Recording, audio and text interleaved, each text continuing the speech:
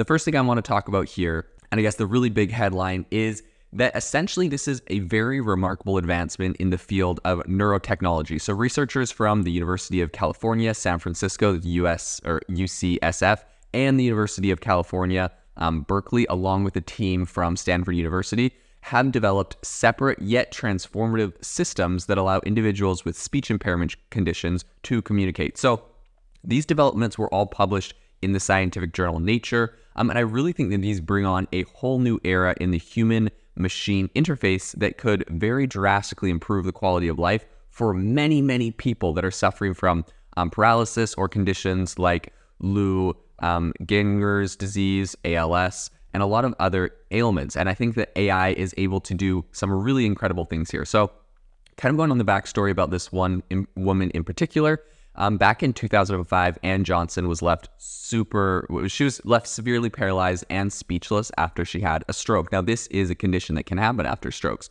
So despite the inability to vocalize, her brain continues to obviously generate language signals. So UCSF and Berkeley researchers implanted a device on the surface of her brain, specifically in the regions associated with speech and language. So the implant featured 253 electrodes that kind of just captured all of the brain signals, which were then transferred to a computer bank via a port and a cable installed on her head. AI algorithms then translate these signals into sentences articulated by a digital avatar, right? So they created like a digital avatar of her speaking, and just based off of the brain signals that they could pull and the AI decoding it, now they have this digital avatar of herself, which is talking. Absolutely incredible.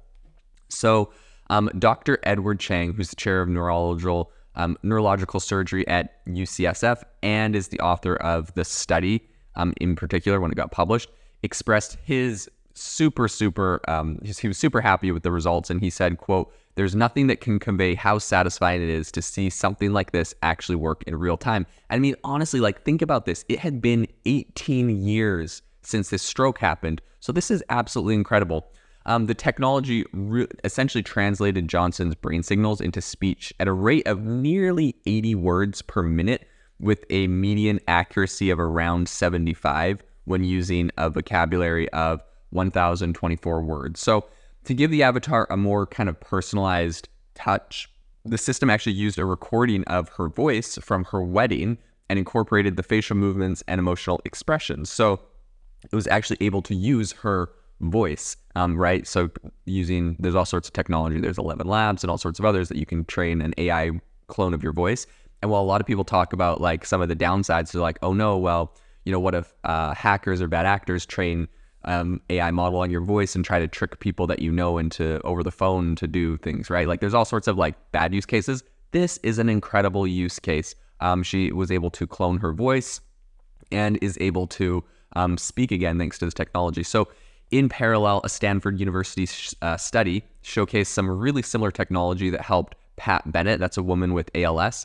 And Bennett's system involved implanting 2 small sensors on her brain, so enabling a software program to decode signals and convert them into words on a computer screen. This technology achieved a rate of 62 words per minute and was about 91% accurate when Bennett used a 50-word vocabulary. So I will say the difference here is, of course, this one is a little bit slower, a little bit more accurate, but also I think it's probably the accuracy is just due to the fact that there's only 50 words in the vocabulary of this accurate one, whereas the other one had over 1,000 words. So, I mean, if it was me, I think going with the 75% accuracy on 1,000 words, in my opinion, would have been better than 90%, 91% accuracy on just 50 words. 50 words seems like not a lot, but maybe I just have a lot of words to express what I'm saying. So, I mean, it's up to everyone. But anyways, both of these are incredible technologies.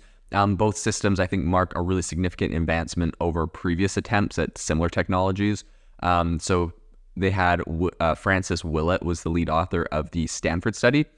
And Francis said, "It is now possible to imagine a future where we could restore fluent conversation to someone with paralysis." So I will say, however, that these technologies aren't without limitations. Editorial commentary alongside the studies pointed out that the systems currently demand the expertise of very highly skilled researchers for operation and maintenance. And moreover, both Johnson and Bennett have some residual facial movement, leaving questions about kind of the effectiveness of this technology for individuals without any muscle control.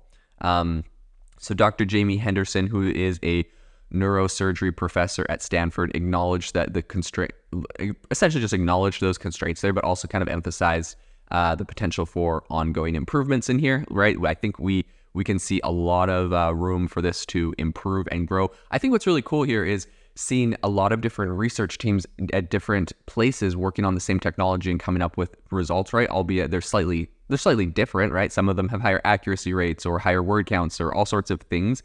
But I think, like, honestly, developing these things all kind of independent, finding out really great use cases for this, eventually the best models will all converge, and we're going to build something really incredible. But this is a major problem, and this is incredible the way they're trying to solve this. So I think as the technology continues to evolve, it really paves the way for more adaptable, efficient, and possibly even wireless communication solutions for these, for people that are unable to speak, right? Because currently this is like an implant in your brain. If you look at the pictures, there's a wire coming straight out of her head into the system. And so being able to do this wireless, I think, will be a big deal. I think probably what Neuralink and others are doing is going to also be able to help in a lot of these cases.